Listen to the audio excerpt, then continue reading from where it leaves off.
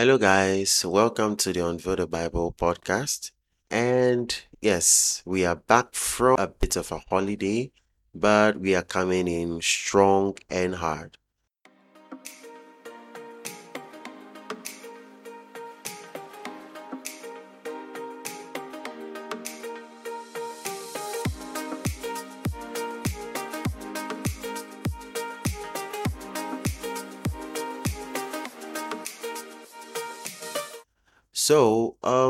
I think one of the reasons for the holiday process was that we were working on new series. And on that note, I'll be ending at least putting a pause on the series, the one on the Feast of the Lord for now. And let's move to something, much more new, I would say, so that we can kick off from there. We'll get back to it, but not now. So, to just finalize everything that we mentioned in the Feast of Trumpets, I think in the last part of the episode from the Feast of Trumpet, we highlighted that there were two trumpets. God told them to have Moses to create two trumpets.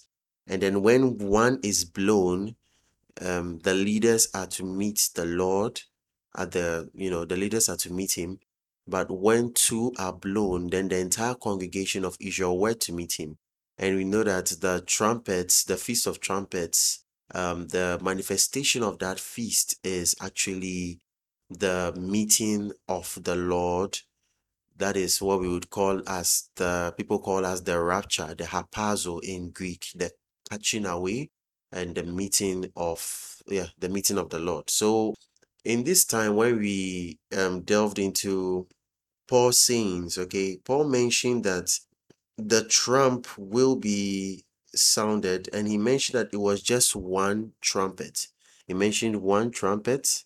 I think that would be in First Thessalonians chapter 4, verse 16 to 17, and I read, "For the Lord himself will descend from heaven with a shout, with the voice of the archangel, and with the trumpet of God, and the dead in Christ shall rise first. Then we who are alive and who remain will be caught up together with them in the clouds to meet the Lord in the air, and so will we ever be with the Lord." Now, God told Moses to make two trumpets of silver. You find that in the book of Numbers. And then I already gave you the reason for, the two. That's the summoning of the camp and then the summoning of the leaders. And if you go back to First Thessalonians, one trumpet was mentioned. It was just one. And what I am going on with is what we saw the Lord tell Moses to do, which is we have the leaders and then we have the entire congregation.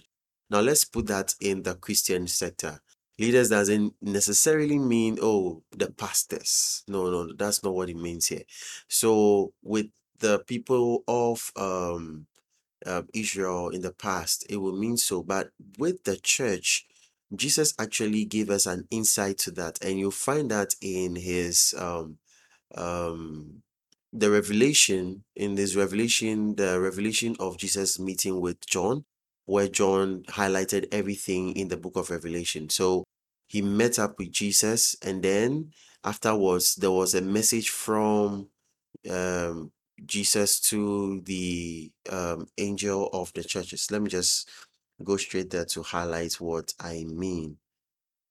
So there was a message to the angel of the church of Ephesus. You find that in Revelation chapter 2.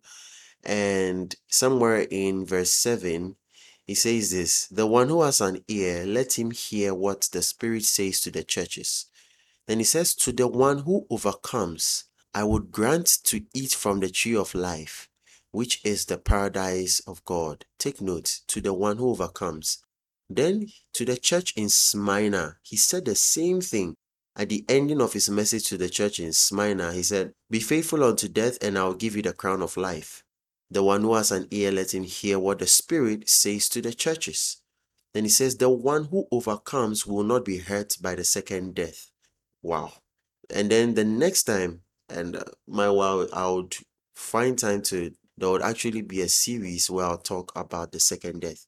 Anyway, so we move to the next one. That's Pergamum, I think. And the same thing in the end, the final part of his message, he said, to the one who overcomes, I will give some of the hidden manna, and I will give him a white stone and a new name written on the stone, which no one knows except the one who receives it. And you see that throughout, so all the seven churches, the one who overcomes, the one who overcomes, the one who overcomes. And the thing is this, number one, he was talking to the church, which means they are all Christians. So why is he saying the one who overcomes?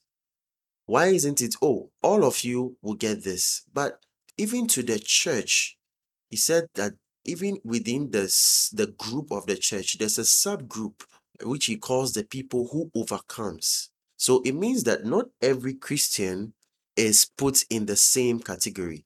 Remember, being a Christian comes with responsibilities. There is a commission that was given to the church to do. There was an assignment given to the church to do. And this assignment differs in so many ways, but it all lays down to one, or it all goes to one, or ends up in one purpose, which is the preaching of the gospel and the raising of what? Disciples. Jesus said that they should raise disciples of all nations. And so what we see here is that whilst many people become Christians, right? There are some people who actually do what Jesus told them to do, which is promoting the kingdom agenda by the preaching or the spreading of the gospel in various ways. It's not just maybe holding crusades. No, there are various ways. In your own sector, with your own world of people, probably you are a lawyer with your lawyers. There's a way you ought to go about it by the leading of the Spirit, and also raising of disciples in the kingdom. So I don't want to go so much into that, but what I mean is that if you look at what he said here to the angels or to the churches, he's always saying that there's some people in this particular group of church or this particular church group that overcame. Then he moves on to the next one. There are people that overcame. And that's what he's trying to say here. So these people that overcame, that actually did what God commissioned us to do, not just becoming a Christian and then, become a Christian for yourself and just, going about life as normal because, I'm a Christian, so that's it.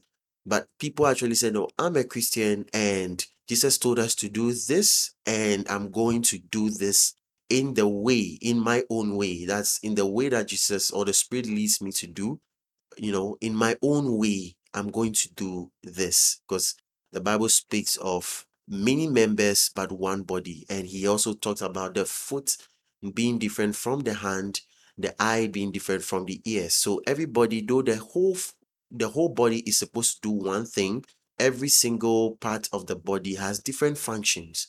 And when their functions come together, it actually leads the entire body to do that one specific goal or fulfill that one specific purpose.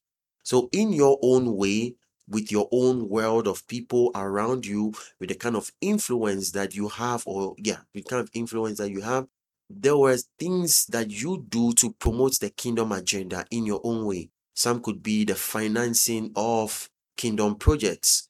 That is their own way of helping. Some will actually do the kingdom project, some with the administrative work, some with their own group of friends, some with social media. There's just countless ways to do that. But the end goal is, did you take a step to promote the kingdom agenda, to promote the gospel in your own way through the leading of the Spirit? Did you take a step to tell someone about Jesus in your own way? Did you take that step? Did you take the step to raise disciples in Christ, to raise people, to bring people into the kingdom and raise them in Christ in your own way? Did you take that step? Now, for those who did that and they overcame all the trials and temptations, everything that came their way, they managed to overcome it and do the job that they're brought here to do. Yes, there's something different that there's a different kind of reward that they are going to get. And I just read to you some of those rewards. And it's those people that I think are the leaders, the people who are actually prepared for the coming of the Lord, because Jesus is coming for the prepared. And if you listen to or read the scriptures, he's always talking about the people who are prepared and the people who aren't. If you remember the parable of the 10 virgins, 5 were prepared. They had their oil, they had everything ready, and they had their backup, everything ready. But the other ones didn't. So when the bridegroom came, they were found wanting and they rushed to the 5 wise virgins to ask for oil, but they couldn't get it. So, yes, when the master comes, when Jesus comes, there will be some people who will be prepared and ready because they were doing what the Lord told them to do. And some of them will not be. And so, when that trumpet is called, which is just one, which is calling forth the leaders, it is those people who are prepared, those who overcame the obstacles, the whole things of, because this world can distract you.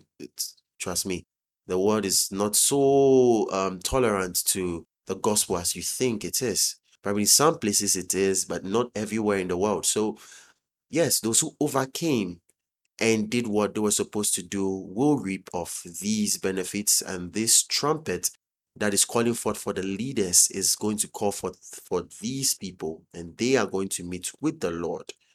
And I'm going to delve more into that. I think I'm going to prepare an entire series on its own for that, probably the internal judgment or the hapazo, the rapture itself, maybe a series on the rapture itself to like really, really go into details of what it requires and everything that the Bible says it is. Just show you everything from the scriptures so you make your decision yourself. But yes, and this I think that's it for now. This ends the whole series on trumpets and the whole series on the feast. I'll come back to it, but let's move on to the next one. And until then, I will see you soon. Thank you so much for being with us, even throughout the whole holiday thing. God bless you. I love you all. Bye.